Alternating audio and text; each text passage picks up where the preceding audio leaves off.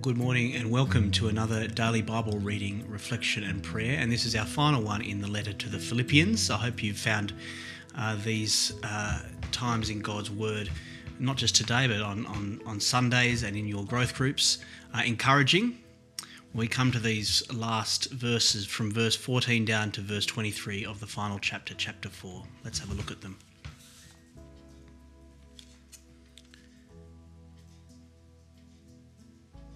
Yet it was good for you to share in my troubles. Moreover, as you Philippians know, in the early days of your acquaintance with the gospel, when I set out for Macedonia, not one church shared with me in the matter of giving and receiving, except you only. For even when I was in Thessalonica, you sent me aid more than once when I was in need. Not that I desire your gifts. What I desire is that more be credited to your account. I have received full payment and have more than enough.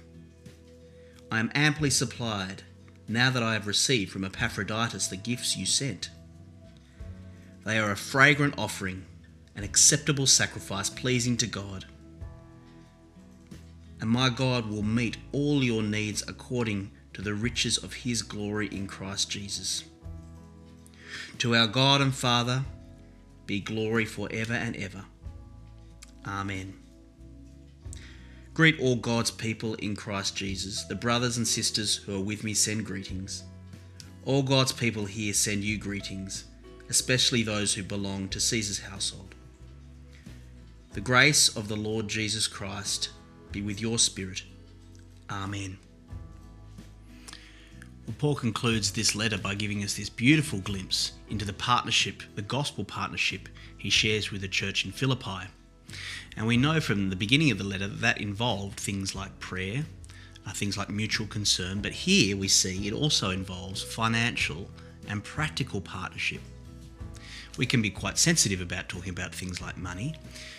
One of the great blessings of gospel partnership, particularly in areas of finances, is it helps us and trains us to delight in God's work outside our own patch, to see and invest in prayerfully having a concern for God's growth of his kingdom for his own sake, not just for the benefits that we might experience.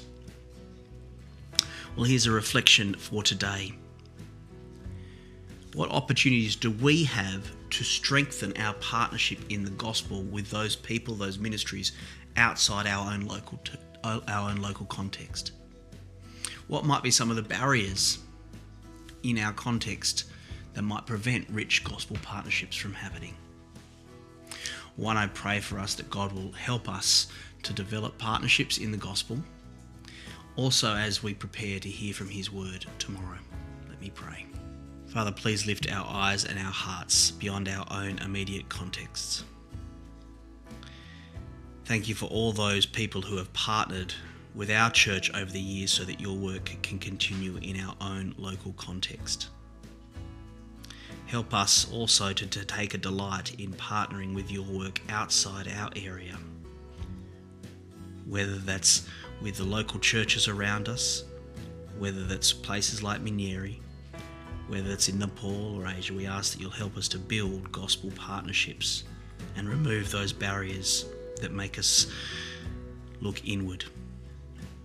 And Father, as we prepare to hear your word tomorrow, we ask that you'll be encouraging us and helping us to press on each day, to finish that race, to claim the victory that Jesus has won for us. We ask this in his precious name. Amen. Well, I hope you enjoy church tomorrow.